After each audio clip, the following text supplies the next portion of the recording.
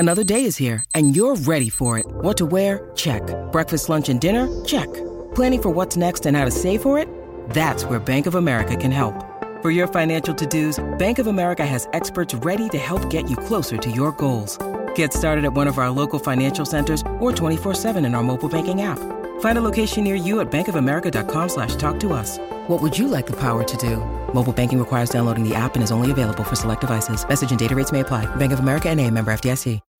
When you need mealtime inspiration, it's worth shopping Kroger, where you'll find over 30,000 mouth-watering choices that excite your inner foodie. And no matter what tasty choice you make, you'll enjoy our everyday low prices, plus extra ways to save, like digital coupons worth over $600 each week. You can also save up to $1 off per gallon at the pump with fuel points. More savings and more inspiring flavors make shopping Kroger worth it every time. Kroger, fresh for everyone. Fuel restrictions apply.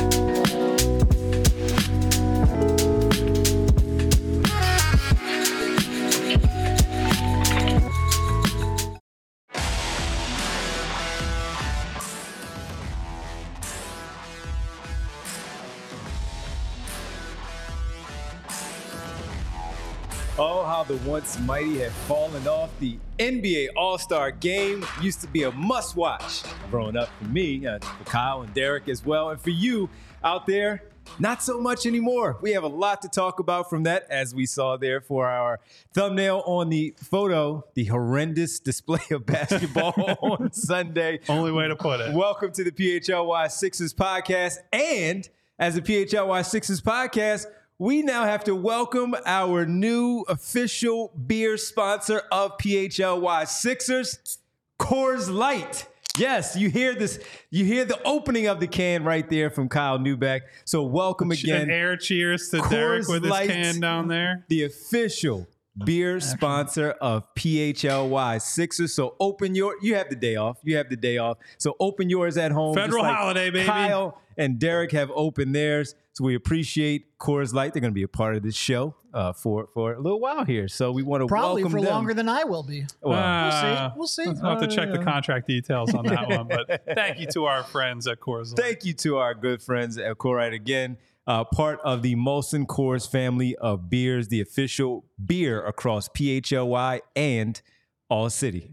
Tastes pretty good. Cold right there. Start the show off. Well, you need it. You need it after Rocky that. Mountain refreshment. Rocky Mountain refreshment after a horrendous display of basketball. Derek Bodner, Kyle Neubeck, I'm Devon Givens. Brianna producing you with us on this Monday as we get ready for the second half of the basketball season.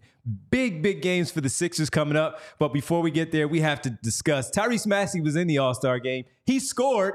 A lot of them scored. Did Bam Adebayo ever score? I think yes, he threw it. He threw it off of Jokic's back, then hit a three. All right, I was going to say, you're he right. hit a pull-up three at that. That he was did. Yeah. A little bit out of his wheelhouse. So Tyrese Maxey scored. He had a decent game, and his head coach, as you said, Kyle, decided to pull him out of the game pretty quickly coming off the bench. Nobody's ever accused Doc Rivers of having too much time for Tyrese Maxey. So he really on-brand moment. On-brand moment. But look, on-brand was not the All-Star game of how good it used to be. We can think of memorable ones. A lot of people are showing the 2001. You talked about it on Friday, Kyle, how great that game was, how those guys competed, all the stuff that they did out there to make this a game. Giannis, overly competitive in the game oftentimes. LeBron James wanted to win the game quite often in these All-Star games as the ice is melting and dropping and positioning itself live right here. That's on real the show. ice. That's real Rocky Mountain refreshment with the ice there on the table. But man, Derek, I start with you, man. I mean, the game used to be really, really fun. We always talk about who's the starter's going to be, who deserves to be there, get the recognition to be on that stage. And once we go through all of that, they get out there and the product is just not any good anymore. Yeah. And look, I struggle with this because, I'm not as young as I used to be. I always wonder if there's just a little old man yells at cloud in my takes on the All-Star game. Part of it's also tainted by the fact... I'm going to yell at some clouds over here Part today. of it's also tainted by the fact that I've gone to two of them now, and they are tough to cover because you get really terrible access when you're maybe the most excited you can be to write like a feature article. Doesn't matter to any of you listening. So I'm actually curious whether or not people enjoy the All-Star game by and large. A lot of people tune in. I think there are like 5 to 6 million people watching on Saturday night. So some people still do. So before we get into completely killing the All-Star game, I do want to say there are moments where like when Halliburton scores like 18 points in 2 minutes of play in front of the Indy crowd, and like it's clearly this has been a goal for him all of his life. There's still like personal moments that I think I can appreciate. Like I said, for a lot of these players, especially the young players, this is the accomplishment of a lifelong dream, including Tyrese Maxey. Unfortunately, he was playing under Doc again. Thought he escaped him, but he didn't. So I think that part is cool. And there are certainly moments of the weekend that I think are cool. The 3-point contest, which I'm sure we will get to. But the game is atrocious. It's not something I necessarily enjoy watching. You know, there's no stakes, there's no intensity, it doesn't resemble a basketball game at all. It's not even close to a facsimile. And I don't know how you change really any of that. And I know Kyle tweeted out, like, take away the 3-point line last night. That was his solution. Well, the problem is, like, there was a LeBron James transition dunk in the first quarter, I think it was, where it's not like he was running hard for that. He was running at 50% speed. It's just that lane was there because everybody else was operating at 25% speed. I don't know how you fix that without like a huge financial incentive. And it would have to be a monstrous financial incentive because most of these players are paid very, very, very handsomely. We were joking around before the show of like, make this count towards your 65 game quota or something like that. That's not a serious solution. I just don't think there's any real way to fix the format if the players fundamentally don't care. I'll start with this. I am not expecting, with all the various incentives, for guys to have playoff level effort in an all-star game, right? Like nobody expects or even wants that. It's not reasonable. I get it. But I think what really didn't sit right with me throughout the whole weekend and has for a long time is like, how many things can we say don't matter in the NBA before it's just like, well, fucking nothing matters. And nobody cares about the regular season anymore, except for people like us who are absolute like basketball diehards. Nobody cares about the All-Star game. You can make the playoffs, but nobody really cares if you just make the playoffs. You have to at least make a conference finals. And if you don't win a ring, it's like, well, you know, that guy's not good enough, all that. So like, we're basically invalidating every single step of the process. The games don't matter. The midseason events don't matter. The awards don't matter. The playoff appearances don't matter. The stats don't matter. Okay, well then why the fuck would anybody pay attention to this sport? Like, serious question. We're in an era where there are more available entertainment options than any other time in the history of Earth. And so like, I get it. It's going to be a more subdued, more like kid friendly. Like that's the thing I always think about, right? This is something that's more for young people. Kids who are first getting into the game, like, ooh, look at that dunk. Ooh, look, that guy shot from 50 feet away and made it. Oh, that's amazing. He jumped over a mascot and all that stuff. I get that. This is not base level an event for me. I am just getting sick and tired of whenever there's a pushback on like, hey, the NBA screwed this up, or this has gotten worse, or these guys aren't competing. It's like, well, they should throw more money at these guys, or it's no, man. Guys should fucking care about the league and the sport that they are the caretakers of. And I'm not going to sit here and act like every single All-Star game before 2008 or whatever was, you know, a perfect, hard-fought, whatever. There are plenty of blowouts in those games too. But it has clearly just become a gigantic joke for the league, to the point that the commissioner of the NBA, after the game happened, essentially was shaming his players on the microphone. Like, that's fucking bad. Again, he is not an unbiased observer here. They're in the middle of contract negotiations for the next national TV deal. So everything Adam Silver says is through that lens. But yeah, I think he would have liked a huge showing on what is still one of the, I think, the most watched non-finals game of this calendar season for the NBA. He would certainly like more intensity. And it is something where it's just like, you need the players to care. And like, there's so much talk, and it all comes down to, I think, a lot of like everything, like you mentioned, is about winning a championship. That's how executives are rated. That's how legacies are built for players. That's like, they're going to do everything they can to try to get a little bit, like Tyrese Maxey, a little bit of an ankle thing. He's not going to go all out, but there's a wide gap between going all out and what we saw last night. And I just don't know how you incentivize these players to really, really actually truly care. Well, I think part of it, as you said, Adam Silver said what Adam Silver said, but you also had one of the players, one of the young bright stars of this team, top team in the Western Conference, and Anthony Edwards saying post-game, it's a break. He came out and said during his post-game availability, this is a break for us, and we're not going to go out there and go hard and balls to the wall and really get after it in this particular game, because it's just that. They do all they do for the entire season, and for them to get in this spot, this is a break for the NBA, even though they are all-stars. And that is the problem. That is a big problem when one of your bright young stars in today's game openly says that. When then you have someone like Giannis, who's interviewed pregame and is saying how we don't want to go out there and play hard. And LeBron James in the fourth quarters of these games in the past have said, no, we really need to turn this up because I want to win, whether it's the purse that they're going to win as the winning team or whatever it might be, the pride, the fact that they can talk smack to each other going forward, whatever it is. When you have one of your young players saying that's the face of the league going forward, that's a big problem. And he said it openly. I love Anthony Edwards, and he says a lot of stuff, and I appreciate him and his honesty, but that was bad. And that's a bad light right there for the NBA, and that is right there for the commissioner to see that. How are they going to fix it? I don't know, because we have already seen every time we've looked at All-Star games growing up, they were fun. Young people that you have now, when we were young, that's what pulled us in. We still like it, but Major League Baseball has changed theirs already. The Pro Bowl is now the Pro Bowl games because they don't play tackle football anymore. They play different skills challenges in these games now where they don't go out there and get physical because the game is not the same. It's not the injuries. It's that the game wasn't fun anymore. And now you have the same thing in the NBA over the last couple of seasons where, Kyle, you said they shot a combined 168 three-pointers between the East and the West. Who wants to watch that? That's not fun. Yeah, that's what the three-point contest is for. That's fucking bullshit. Like, nobody turns really on the game and wants to see a bunch of guys pulling up from 40 feet. It's like we talk about, they need to play harder on defense. You can't play defense out to 40 feet. Like, that's ridiculous, which is the whole reason I tweeted last night. I'd rather they just scrap the three-point line. Like, yes, you're not going to solve anything or everything. There are going to be guys that just walk in for dunks and layups. But when there's no incentive to cover the three-point line, teams are going to pack the paint. And so you're going to have to find ways to score just because of that. So that's the only reason I really went there. I'm not somebody who's like an old man, get off my lawn about the three-point line in general. Like, I think we've all been proponents of Joel Embiid shooting threes, even when he was, taking a lot of heat for stepping out, taking jumpers in his early years. But when you have 168 threes in a 48-minute game, and the West, here's the worst part.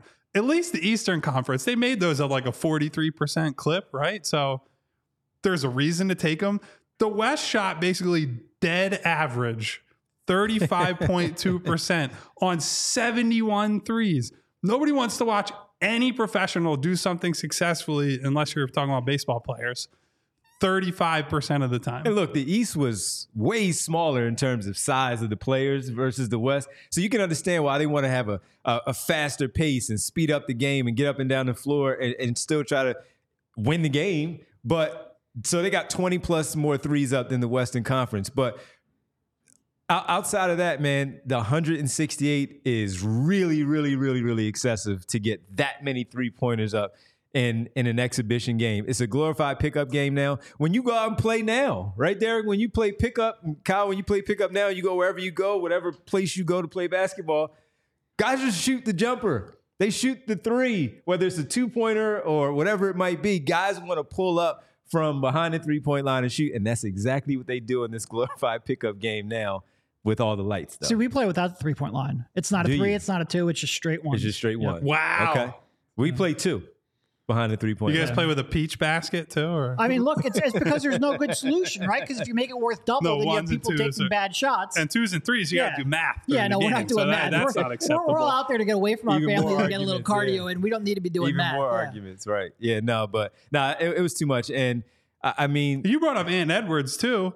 Ant Edwards was dicking around in the skills competition shooting left-handed jumpers. Yes, he was. Like, that's another, like, again, he's just having some fun, whatever. I get it. But also, bro, you're competing against other all-stars. You're competing against Maxey and Trae Young and Scotty Barnes. I wouldn't put it that level. No. Like, who cares? But also, you're on Wemby's team. But that was my thing. He's on Wemby and Paolo Banchero's team. And the Indiana guys are going to bring it. He just got maxed out. So he has money. While they're going to get theirs eventually, right now in this moment, there's a purse there for them. He's just messing around shooting lefty while these guys, I don't know how hard they were actually playing, but it's like the purse is there. What are you doing, man? Why are you doing this? And the money is on the line for these guys. I thought that was a bit too much for him to do that. I just like, you bring up the money though. And I'm sick of hearing like, oh, they got to give them like a ton of money in order for them to care about a basketball game. You see, obviously it's highlights and bits and pieces of pickup games these guys play in the summer. Those games are way more intense than we see in the All-Star game, even in the little like highlight packages. Guys are going one-on-one and attacking one another and taking some pride on defense and whatever. Like, just give me that. I'm not asking for it to be Game 7 of the finals. How about summer pickup game level? That would be acceptable to me. There was a clip going around on social media because of this where Kobe Bryant, the late Kobe Bryant, was talking about how the games the Rico Hines UCLA runs are way more competitive than the All-Star games. That's exactly what Kyle is talking about because they are. They are. These guys play dozens and dozens of games that nobody sees every single year, right? Like these guys, to be at the level they're at, the one thing you would say that you give them credit for, the skill gap between now and earlier eras. Not even close. It's not close. Like guys were not able to hit pull-up threes consistently from 35 feet out in any other era of basketball. So that tells you that the skill development and the work that they put in is significant. But then show us how hard that you work and that you play when the lights aren't on, when the lights are actually on. Like I don't know. That just seems like a really simple concept to me. Well, after they play that game and get a little thirsty, maybe not. Maybe not. But something that they need to quench their thirst, man, after a game like that. Well, you do something like that, we talk about our new sponsor here on the PHLY Sixers And guys, podcast. listen, you hear me very worked up today, a little more worked up than these two, but that's kind of typical. And from your day-to-day annoyances to the big stuff, like your favorite team losing in the second round over and over again. Sorry if that's a deep cut. It's very easy to get worked up and caught up in day-to-day life, but there is a better way and there is a chiller way. When you walk out of the Wells Fargo Center mad the Sixers blew a big lead, you can choose chill by reaching for an ice-cold Coors Light. And with Coors Light, you know you're getting an ice-cold beer because the mountains turn blue on the bottles and cans when they hit that perfect temperature. One of the best features, most innovative features I've seen in a beer. Guys, when I'm on vacation with my family, we tend to get after it. We do a lot of hiking. I play tennis, a lot of outdoor activities, go to the beach. And when you finish a long hike on a hot day and you can pull out a beer you know is cold before it hits your hands, that's just such a great feeling. Coors Light is a cold layered, cold filtered, cold packaged beer that has a smooth finish. It is mountain cold refreshment. So even if the state of Colorado tries to get me fired because I make fun of fans from Denver, I can still choose chill by choosing a crisp and refreshing Coors Light. So when you choose to rise above it all, choose chill, choose Coors Light. You can get Coors Light delivered straight to your door with Instacart by going to CoorsLight.com/PHLY basketball. That's right. We have our own code. Celebrate responsibly. Coors Brewing Company from Golden, Colorado. And you know where you can most likely get one of those and quench your thirst at an event? Well, maybe like a basketball game or something in the city. Here in Philadelphia on Thursday as the second half of the basketball season gets underway. You need a ticket to get in to actually drink that beverage as you talk about while you're chilling to watch the game. And that's Game Time. Buying tickets to your favorite event shouldn't be stressful at all.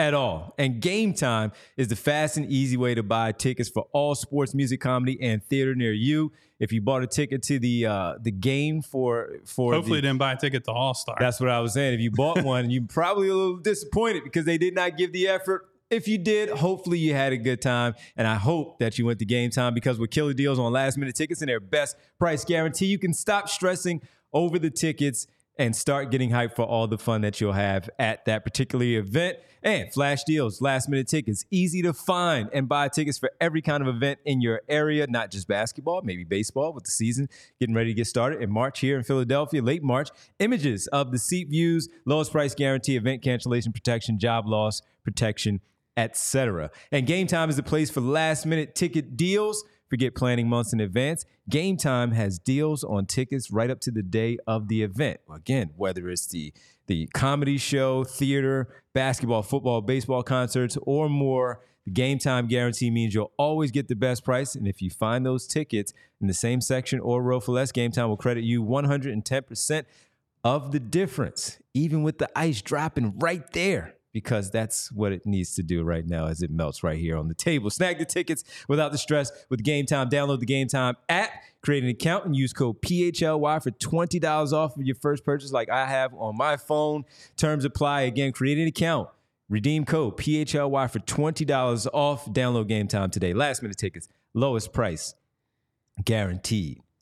By the way, we got Tyler Simpson in the chat asking, you guys going to crack open those brewskis? Buddy, I've been drinking on the show. What are you talking about? That's right now. So, Tyler, now that you asked them that, you have to make sure you open yours while you're watching go to the show. Instacart, go to CoorsLight.com/PHLY basketball. You can get a Coors Light of your own. There you go. And jump right in. Well, So I do think that the effort is worse than it used to be. But I think it's always been bad. I don't think there's ever been great effort outside of maybe the final 5 minutes. And I don't think the final 5 minutes ramps up anymore, in part because they're usually blowouts. And I think both of those problems are sort of exacerbated by a three-point line, because when you are 5 feet away from the shooter, like, your lack of effort looks worse than when you're defending a post-up and you're at least leaning on him. I think visually it just looks way worse. And also because there's just more blowouts nowadays in today's NBA because of the volatility of the three-point shot. One team's on, one team's off. You tend to not have a close game at the end. That's in part why I'm a little bit surprised that they did away with the Elam ending and with the quarter thing, because at least that was a way to manufacture a little bit of tension. But I think the All-Star game has always been generally a subpar product. Like, I think it's mostly a recognition for people who deserve it and a showcase for casual and or young fans. To me, it's always been, there's been enough events surrounding it that at least almost everybody had something that they were entertained by. And that, to me, is what All-Star Weekend has been about. I do think that three-point shooting is still compelling television. Both the three-point contest proper and the Steph versus Sabrina matchup, I think that was pretty good. And I think it just goes to show you, like, when there's some kind of tension, even if, because three-point shooting by itself isn't an inherently fun thing. Like, you're watching a guy do the same thing 30 times in a row or 25 times in a row. Like, you would think you would get bored of it, but there's a little bit of tension because we see the clock counting down. We know there's only 5 shots left coming into the final rack. You know how many points they need to win. There's manufactured tension built in, and I think that still works. Even in this day and age when we see three-pointers all the time, I think that contest and that one-to-one head-up matchup, I think that was good television. I think it was fun. I do think, too, like, as much as the All-Star game has always been scaled back effort, if you go back through history, there are definitely examples of, like, for example, Michael Jordan getting frozen out in an All-Star game as a young guy. Like, guys didn't like each other because there was less movement. And there is definitely a part of this that is because there's so much player movement now and there's not as much of the one team for your whole career type of players. Everybody's more buddy and friendly. And I've always hated that narrative. Like, I still think that guys can be ultra competitive, but I do think you see that manifest here. Like, nobody's out to really compete or humiliate anybody. They're all concerned with, they have so many handlers, they're their sneaker people, their manager, their agent.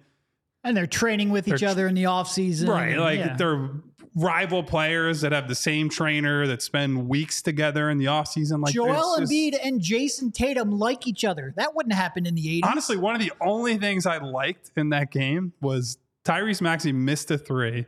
Jaylen Brown got an offensive rebound, and Tyrese was wide open in the corner, and Jaylen Brown looked at him and then was like, nah, fuck that. I'm not giving him the ball. And I was like, that's what I want to see. Even guys on the same team, because they're Sixers and Celtics, are like, nah, I'm not giving you the ball. He passed it to Jason Tatum. Bring back that mentality. He passed it to his teammate. Yes, he did. He absolutely did. So what did you make, Derek? You brought up the Sabrina Curry 3-point shootout. Entertaining. Yeah. No, I mean, it's great. First of all, it's two people who are incredible at their craft. They performed well. And she was hot to start. Real She put pressure on him canned that right first away. rack. I was like, Steph's done.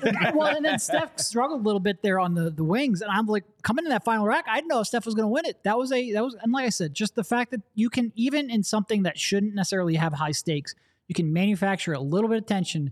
It works. It works. I felt like he was going to come back. Even the way she got off to that hot start, I'm like, oh, she's putting the pressure on immediately. But he's been in so many situations where they were high pressure situations. Like, all right, but she has him on his heels immediately. Yeah. And this is going to be fun to see how he responds to it. And he did. He missed his first couple, and then he knocked down, I think, the fourth and then the money ball. And on the wing, as you said, he struggled, but then he started rolling. And it was like, okay, Steph is going to. And then he won by 1 point, 27, 26, 26, 25, whatever it was, that he defeated her. But 29, 20. It was great. I thought he was up. And then I'll say this too, because I got on my thing, I think it was last week, about somebody I don't particularly care for that does television. A lot was going around about Kenny Smith and the stuff that he was saying during that event, and how she needed to shoot from the women's 3-point line or whatever the hell he was saying. I think that's the greatest show on television. It's the entertainment, the fun, and all that stuff. Him, I could do without. And he was especially bad this weekend. People were talking, Kenny's drunk. Joel Embiid tweeted, Kenny Smith's been drinking. Yeah, he's been drinking. Maybe he was having these Coors Light, but he was bad. Coors Light doesn't poison your mind like that. He was really bad. No, he doesn't. No, it doesn't. But he was really bad, I thought, with his commentary during the entire... Between that and then the dunk contest, what we can get, that's a whole separate thing. He was probably right about that, but I thought he was terrible at what the things that he was saying. And well, with the Sabrina thing, come on, man. I don't even understand what the point was. Like, she matched in the normal 3-point competition. She matched the 4 guys who were tied going into the finals from the NBA 3-point line. And she shot with her basketball. Was she supposed to shoot with the NBA rock? No, she shot with her basketball. And Reggie Miller honestly got thrown in with him because he was trying to say to Kenny, hey, this is stupid, man. That whole thing was ridiculous. So that was cool. I'd almost like to see it expanded, like when Caitlin Clark inevitably jumps to the league, put her in there, some of these other shooters. It's just sure. Something different, try new things. That to me is the lesson from that. It's not that you have to lean into, hey, NBA versus WNBA stuff. Just try different stuff. And I know that they cycle through a lot of things. You guys remember when they did the wheel for the dunk contest and how ridiculous that was? Spin the big Wheel of Fortune thing. I'm not saying you have to do shit like that, but... You mentioned bringing back horse. They tried horse before, it didn't work. Yeah, well, the problem is... That was outdoor too. That'll bad. Just be guys taking 40-foot threes over and over again until the competition ends, which is the same problem as the All-Star game. That's how you get Ben Simmons back in the All-Star game. Let him do half-court shots. He would great always photo of everyone looking at him. He'd be eliminated immediately, though. No, but he used to always take trick shots. Never mind. The dunk contest stunk it up, though. Yes. That was bad. That was really bad. Wild for because you know what I Jalen did? I went on afterwards and people were posting the Zach LaVine, Aaron Gordon one, and Vince Carter with his. And that compared to what we just saw and what we just witnessed. And Kyle, you texted us, and I was like, man, I stopped after this certain part because. It was Jaylen Brown. How dare he disrespect the dunk contest like that? How dare he? You wanted him to do well so you can see the other stars. I said it on the show. I was hoping he'd do well. Come back and maybe get them to care again. That was terrible what he was doing. It was wild. The D Brown thing, he dunks it and act like he was black. He was dab. All he did was dab. Come on, man. He wasn't even close to blindfolded. But so the crowd booed one of his dunks. The announcers were talking about how that would have been a good dunk in 1991, and somehow the judges put him in the final. No idea how that happened. And to his credit, I thought his best dunk of the night came in the finals, but he shouldn't have been there. He shouldn't have been close. Which one was his best dunk? I don't remember. I just remember seeing the dunk in the finals and thinking that was I thought the first one was the best dunk. Well, they didn't even show his first dunk. I know. How bad was that? Yo. Who was the guy that he brought out in Dominique Wilkins' uniform? I don't even know because he did bring out what's his name, Sanat. Yeah, the streamer, the 5'3" guy who then sat down in a chair that he dunked over. And Jason Tatum threw a bad pass the first one, the second one he nailed, but Come on. All right. That was terrible. I think we've done enough. I do Yeah. think It was Mac bad. deserved the win, so they got the winner right. Give him credit for that. I think That they only first got the dunk- winner right because somebody from Vegas made a call like, hey, we're going to get FanDuel's going to get investigated for the match fixing that's going on here. No, I think he won it from his first dunk when he did the pass to himself over the head. I'm But when surprised. he like caught it and threw it, and We were talking a little bit about how there are no new dunks before the show.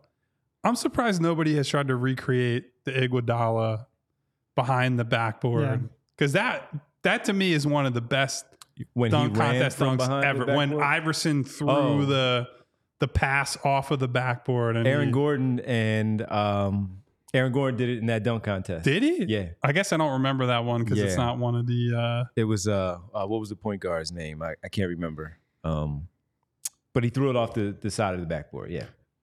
Side, I think, is different. I thought Iggy was like fully behind. he the was fully backboard. behind. Yeah. He No, had, I he meant had to the duck pass. his head to get. I meant the pass. You talking about the one from Iverson where he threw it off the side of the backboard? No, he threw it. I'm saying he threw it off the back of the backboard. I'm pretty Oh, sure. okay. I know what you're talking about. The one on the bottom corner of the backboard. Yeah. Yeah. All right. Yeah, you got it. My fault. I thought you That's. were talking I about want the to pass see on the something side. like that again. But Yeah. who cares? It's All-Star. We just spent 25, 30 minutes talking about it, but it's All-Star. Because It'll never get fixed. There's There's too much Also, money involved. because we have 8 days off in a row without games, so we have to talk about something. Well, there's actually quite a bit to talk about still. I can't And we'll believe get to Well, that. and We'll there get to are that. some games coming up, which we want to make sure that we tell you about because we are having another takeover on the 23rd against the Cavs. Come down, hang out. Devon, Kyle, and I will all be in attendance. So go to allphly.com/events. Get those tickets. Excited to see you there. We're also going to do a pregame watch party and a postgame show at Chicken or the Egg in Marlton and the against the Celtics on the 27th. So if you're in the area, come hang out, grab a beer. We can sit grab there. a Coors Light. We can sit there even. and talk basketball, and then we will do a show there after the game. So again, a takeover at the Wells Fargo Center, 23rd against the Cavs, and then a watch party at Chicken or the Egg in Marlton, New Jersey on the 27th against the Celtics. And also just like go check out our Die Hard stuff. We've had a lot of diehards join the Discord recently. A lot of new members coming in. You get some access to some hoodies, discounts on merch. You get a free shirt, all of our writing, all kinds of stuff. So go check that out, allphly.com. We'll even get Devon in there if you join today. You we will can't get keep Devon, promising it we with will no get delivery Devon from in the Devon. Discord for the first time in his life. I was busy this weekend. Yeah. He was helping Mikhail get his coach fired. Kel didn't get his coach fired. His coach got himself fired. Well, do we want to get into that then? You want to do that or the new guy first? Let's do Darius Baisley first. Let's get the new guy first. 76ers signed Darius Baisley from the Delaware Blue Coats to a 10-day contract, formerly of the Brooklyn Nets. He was let go. Well, the coach didn't play him. Maybe he would have saved Jacques Vaughn's That's job. it. I don't Yeah. know. But all right, so a 10-day contract. The missing Contract for piece. Darius Baisley. 10-day contract for Darius Baisley. He's been playing really well for the Blue Coats. Also part of the showcase that they have for their all-star situation there in the G League. Yeah. 10-day contract, though. Kyle, what do you make of 10-day contract? Probably just a little bit of a something right now as Kyle Lowry takes one. We've been talking about Ricky Council IV maybe getting one of those roster spots, and we'll see about the third. But right now, Darius Baisley, 10-day contract. What do you make of him, the player, the spot right now for the Sixers? I would say I kind of view it as just a placeholder for right now. I think, one, you're probably just rewarding a guy who has played super well in Delaware, right? Like the stats 21 have and been 10. Yep. 21 and 10. He had a big game In December. recently. Yeah, 43, and I know 1 point. Yeah. Yeah. So and look, I think under Doc as well, I think the synergy between the Blue Coats and the Sixers has been pretty good. The communication between head coach of the Sixers has been good. So guys are getting, let's say, at least semi-meaningful reps down there that they can come in and they know what they're walking into system-wise, structure-wise. I certainly think Ricky Council proves that. Like, Ricky's been an important part of that Blue Coats team. So the hope would be that Darius can translate some of what he's done in Delaware. I don't think, based on the conversations I've had, or had at least leading into the trade deadline, that he was the sort of player that they were after as like a big, and that's what Bazley is now, right? Like he has transitioned into more of a, not a true center, but he plays a lot of small ball center or power forward. Those are basically the only two spots that he's playing at this point. And it's just at 6'8", good athlete, can rebound, can block some shots, but is going to get bodied by bigger guys. So I don't think he changes a whole lot. If you were to use him in the 4 spot next to, I don't know, Paul Reed, I guess, or maybe if you played a front court that's like him and Batum, him and Covington, if Covington ever plays again, some decent length and athleticism and things you could do there. But I would say it's more of a, hey, give them like a nice reward type of 10-day than someone they're expecting to You're play. down a couple bodies if you're going to reward a guy playing well for your G League team. Now's the time to do it. To your point, he's having a real good season down there. One thing he's not doing well is shooting the basketball. Shooting 29%. And that's been his problem. That's always been the problem. He's just a career 31% three-point shooter in the NBA. He has some size. He has some skills. But if you're going to be a negative assist turnover guy and you can't shoot, it's going to be hard to carve out an NBA career, even as a small ball center. That is why I think you've seen him transition to being more of a small ball center, because he just doesn't have the shooting and the decision-making to be more of a perimeter player. But you would have loved to have seen, like, if you're talking about this being a rebound year in the G League, the 21-10 is great, 3.5 assists, yada, yada, yada. He needs to shoot the basketball and you need to shoot it well. He hasn't been doing that. It's going to be tough to carve out a role on any team, especially one on this team. But, like I said, they're down a couple bodies. They need some minutes. He's been playing well. You want to reward him. But I mostly view it as a tryout and a reward, because otherwise it wouldn't be a 10-day contract. It would be a rest of season contract. It's not what we're talking about. We'll see how he does. And it's similar to when you talk about, just a placeholder and the type of way that he's used right now. And you think of what we talked about last week when the Phoenix Suns signed Thaddeus Young as a buyout guy. That's the type of, the size, the type of play. But Thaddeus Young is Thaddeus Young and Darius Bazley is Darius Bazley. So totally different in that way, where you have one that's proven later in his career. Of course, the amount of years that Thaddeus Young has been around, but is someone that teams trust for what he does as a small ball center. But if Darius Bazley were to ever get to that level, that's the type of player that you would probably look for in Thaddeus Young, that type of role that he plays as a small ball center in that way. So very curious to see. I mean, he was one of those guys that went overseas when he came out of high school to start his professional career. What was he working for? New Balance? Because I think Rich Paul, I think he was technically considered a New Balance intern, if I remember correctly. Yeah, and he was one of the first ones to sign with New Balance because Rich Paul, Clutch, his agent, got that going, and New Balance is now taking off in a different way with so many players wearing New Balance. Tyrese Maxey being one of the faces of the New Balance basketball program. But Bazley started that way, went to the Oklahoma City Thunder. He was drafted that next season. And he can never really catch on. And if you remember at that time when he was brought into the Oklahoma City Thunder as a first-round pick, they were still figuring it out. They were still very, very young, and he would get minutes. He would not get minutes. He had a lot of pedigree. He was like a top 15, top 20 RSC guy. And that's why he went overseas to play, because he was highly coveted as a prospect coming out of high school. And it just hasn't worked out. Did he go overseas, or was he him. a G League guy? No, it was a G League. Was he G League? I thought it was a G League guy. Okay. I thought he went overseas and played. You're thinking, is it Terrence Ferguson went to Australia? And he also was with the Thunder. Yes. So you're right. Sorry about that. But Darius Bazley to the G League, and then the intern for New Balance because they were trying to. And to that point, Devon, actually, I think Adam Silver was asked about this over the weekend. There was some questioning about the G League Ignite and sort of the viability of that program because of the now NILs. that NIL is such a prominent thing in college basketball. And it seems like the NBA is reevaluating that. And look, I'm all for these guys having whatever options they want.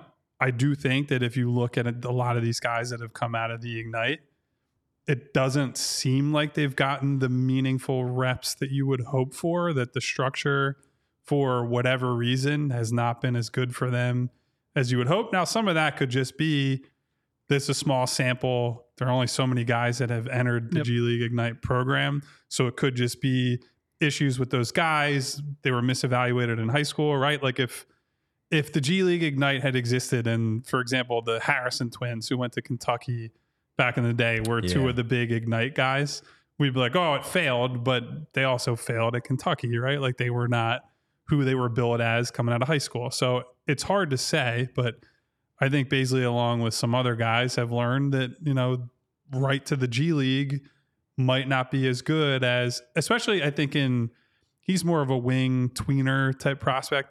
I think for guards, being the man on a college team, I think, just as I think about it philosophically, probably makes more sense than throw a guy in with a bunch of pros at 18 in the G League.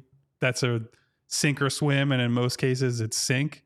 Whereas you get 2 years in college, even 1 year in college, to figure out as teams plan for just you. I think that's a meaningful experience that you might not get as a G League guy.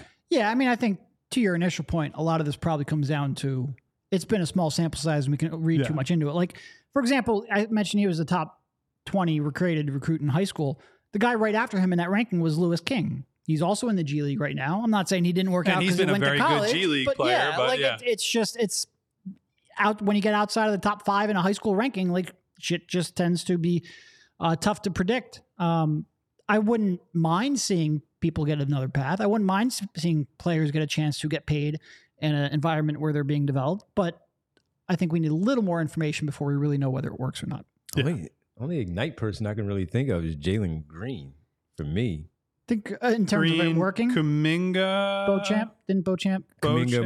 Okay, because the Kuminga took a while, but also he was viewed as a long-term project type prospect when he was coming out of the Kyle's process. Point might have some merit where like a Toolsy wing might be better off going against pros because you can learn, whereas like a short or scoring guard, you want to go against people you have a chance to succeed against, so you don't completely change your approach before you've had a chance to physically develop. It's tough to say though. If I knew the answers, I'd be making a ton of money spearheading this stuff or working in a front office or whatever. So I'm just more to the point. I think Bazley, if we're trying to find a use case for him, like let's just say guys are still hurt, whatever, I would say you could probably put him in some small, just switchable lineups. Now, who is available that's actually a switch defender at that point? It's a great question, but between Bazley, Ricky Council, Oubre, if Melton comes back, if Batum is back, there's some decent switch lineups they can put on the floor and spread it out. Now, you can spread it out and Bazley still can't shoot, but if it's a bunch of guards and wings otherwise who can shoot, use him as more of a roll man. He's got the hops to go up, and similar to, like bigger KJ Martin, I would say. And Martin's a more vertical athlete, but you have to be when you're 4 inches shorter. So I'd say you probably use him similarly to Martin offensively and hope that he's just a more impactful defender. And then we're talking about how many minutes is he actually playing out there on the floor with those guys in that role. And should he be out there, let's say the ball swings to him in the corner and someone, closes out, soft on him on the perimeter. He does have the skills to put the ball on the floor to at least get by that defender and maybe finish at the rim and get his points that way. He's definitely one of those guys that you watch and just go, man, if he could just ever develop that jumper, he can be a useful NBA player. And he just never developed the jumper. Yep. All right. Well, so we'll see. We'll see what happens. Best of luck to him. 10-day contract. When does it officially start? Is it Wednesday when they start practice again? Or it's Wednesday, right? That's a good question.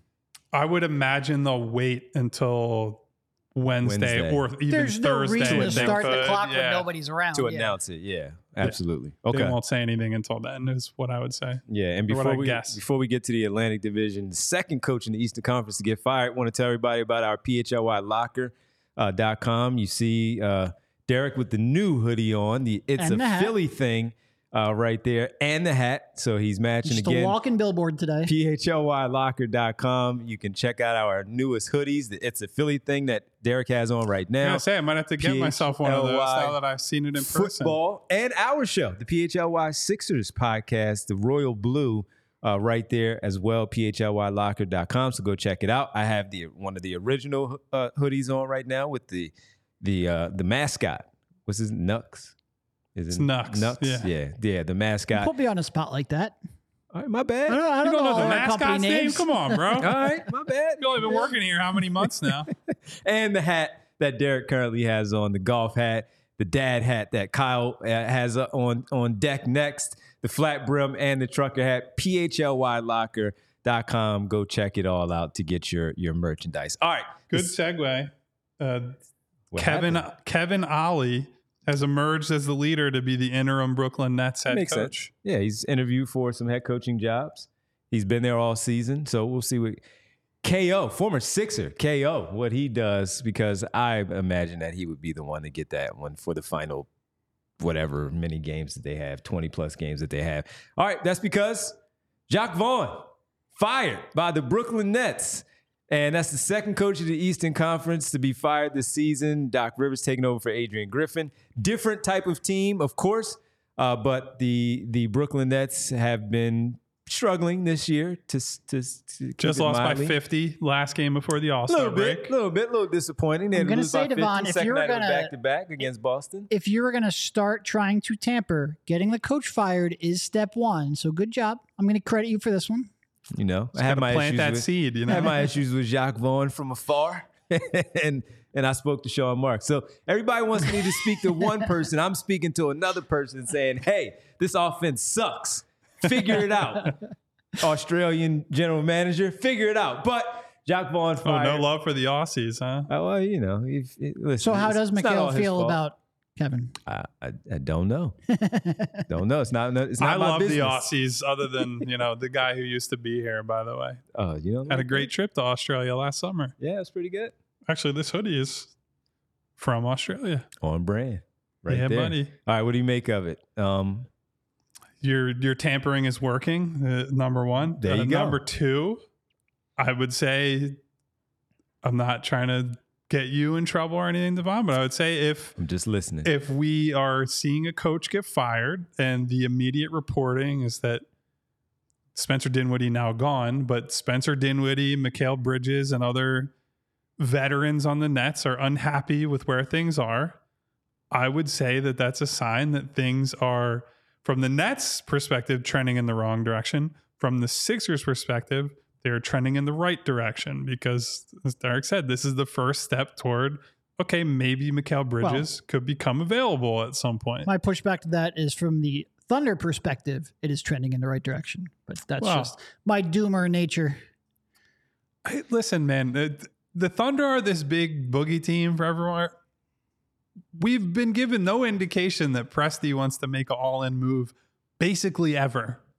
What's the last push chips in move but that they that might made? just be because he's a smart GM who knows that there are only ones worth pouncing for and who keeps it under wraps. How long has he had the job? He's been there like forever. Over 15 years. I think it makes sense for him because, first of all, not only do they have like $1 billion first-round picks to trade, they have max cap space they have too. It makes sense to let your players develop and see what you have before you go in for that one big move. It was just a doomer joke. I think Sam Presti is a very smart guy. That goes without saying. You look at the success they've had in a market that it should be very difficult for them to have success relative to other teams. All I'm saying is I've been given no indication based on his track record that he's just going to unload the clip for a guy. Like, I don't know. We'll see. Maybe the opportunity presents itself, and the last time he did it was for Paul George. George. Yeah. And that was Russell Westbrook stumping pretty hard to get him specific. So I don't know. We'll see.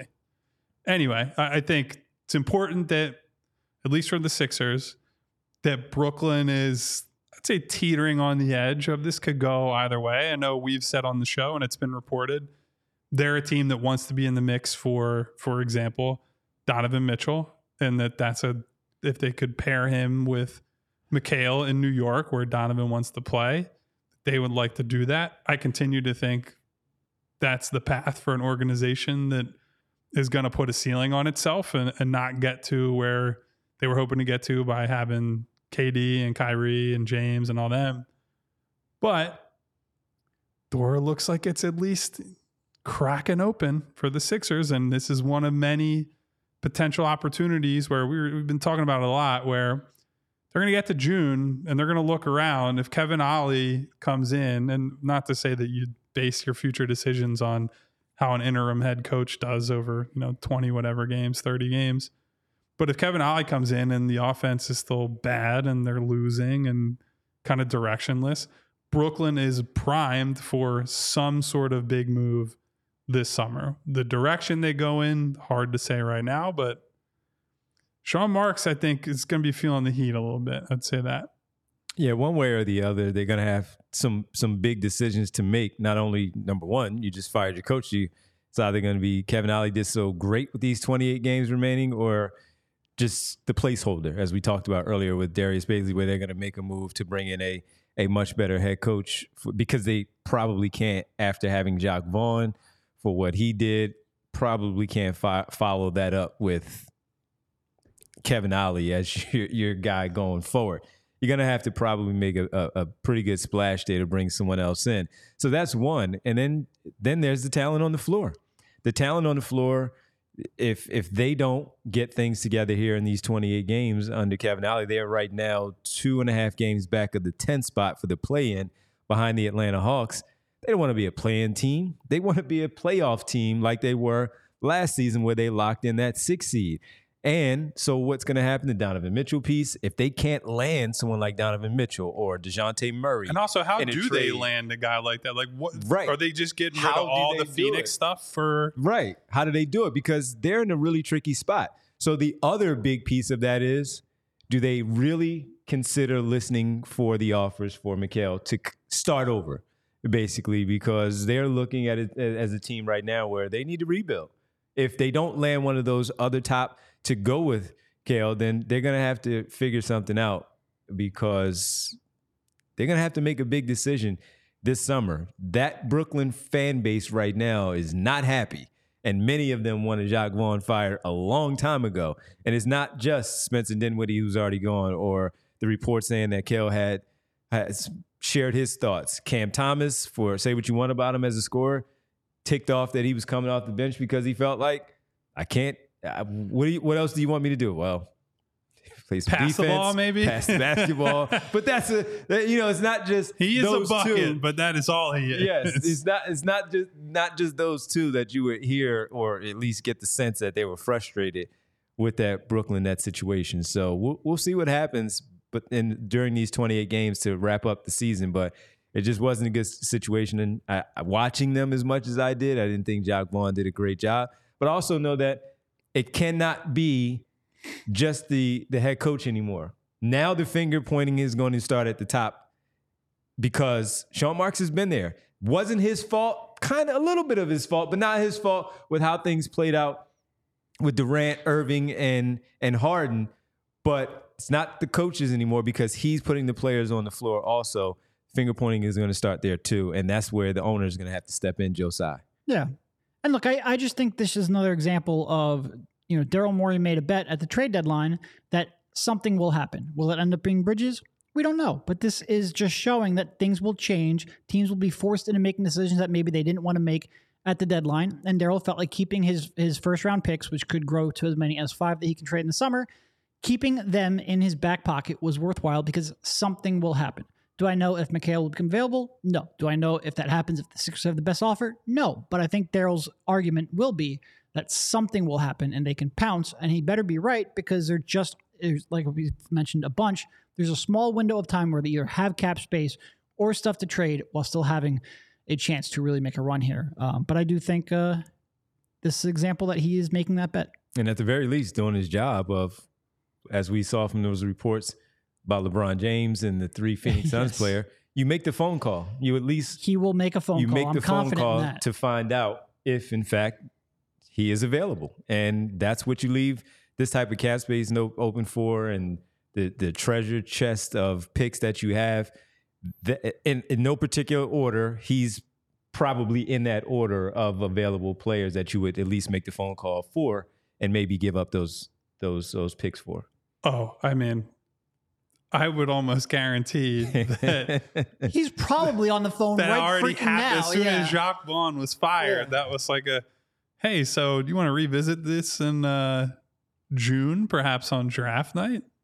I think that's the wheels are probably already in motion there, if I had to guess.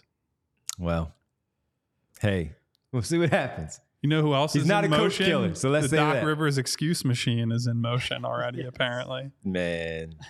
Like, He So didn't, he didn't even want the job yet. Oh, He my- wanted somebody else to get these losses on his resume. So just bad. it's for anybody who happened to miss it, and I hope you did. I hope you were paying no attention to the Also All-Star. reported by nonsense friend this of the weekend. pod, your own Weitzman. Your own Weitzman, yes, at been on Fox the- Sports. Show many times, yep. Yeah. So Doc Rivers at All-Star said this, quote, taking a job when you're about to go on the toughest road trip of the season is not the smartest decision. Tell him, Doc. I even told them that. Can we wait till All-Star break? Can you bet? It would have been a lot nicer. End quote. He's basically saying, I wanted these losses on somebody else's resume. What are you doing? And that to me, this might be of anything Doc has ever said. This puts in the clearest terms that he is about himself and not helping other people. And the reason that you know that's true is that after this season's over and the Bucks inevitably flame out without winning a title, Doc is going to get up on that podium and he's going to say, well, we just didn't have enough time. Like I didn't have enough time to put things together. Meanwhile, he's telling you right now, well, you know, I would have liked to just like essentially forfeit weeks that I could spend with the team because it was hard. You know, it would have just been easier to come in at the All-Star break. It was difficult for me to do my fucking job, so I'd rather just not do it until the All-Star break starts. And that's the mentality of a guy who's worried about his record rather than what work can I get done between now and the break that sets us up for the most success after the break. I'm sure that he's installed things. They've changed how they played defense. Their offense has suffered, but like also, we're calling this the most difficult road trip of the year. Bro, you lost to fucking Portland. You lost to a Miami team that the Sixers played to almost a standstill with like 8 guys available. A Miami team without Jimmy Butler. Dude, they lost to Memphis the final game of the All-Star break. Memphis was playing, it's not even a G League team. That was like a CYO team that you lost to. So save me the nonsense. Oh my God, how hard that road trip. You also came back and got to beat up on the Charlotte Hornets, bro. Like, shut the fuck up. It's the excuses. It's the fact that some people were standing up for Doc when he took the job. While, you know, we're all killing. Some people standing up, and it's like, wait a minute, guys, what are you talking about? But that was one of the first things that stood out to me is, again, I told them, can we wait? Because you were talking to them for a long time before he even got fired. Come on, man. And to your point, which I think was the right one, all right, so he had to coach an All-Star weekend. I'm sure that was torturous for him. He really wanted to get that golf in. But then you come back, you have 3 days in a row of practice to try to implement your system. If he came in after the All-Star break, he'd be going, man, we never practiced. It would be really great to have a chance to, you know, it's just changing the excuse. It's all Doc is looking to. It's wild. He keeps getting away with it. It's wild. And look, as with everything Doc says, there is some truth within the statement, right? A coach taking a job mid-season for a team with these expectations, with Dame, a storied top 75 player, struggling. It's not easy, right?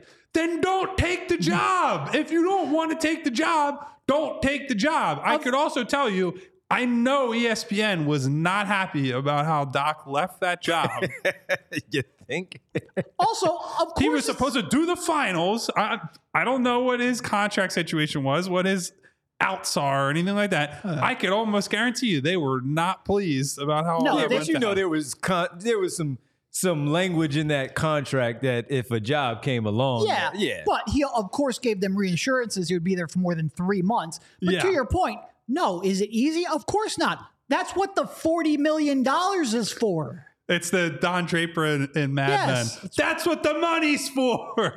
He also set out the first game after what, 2 days? Yeah, Joe set out Prunty had a better record than him as a head coach. What are we talking about here?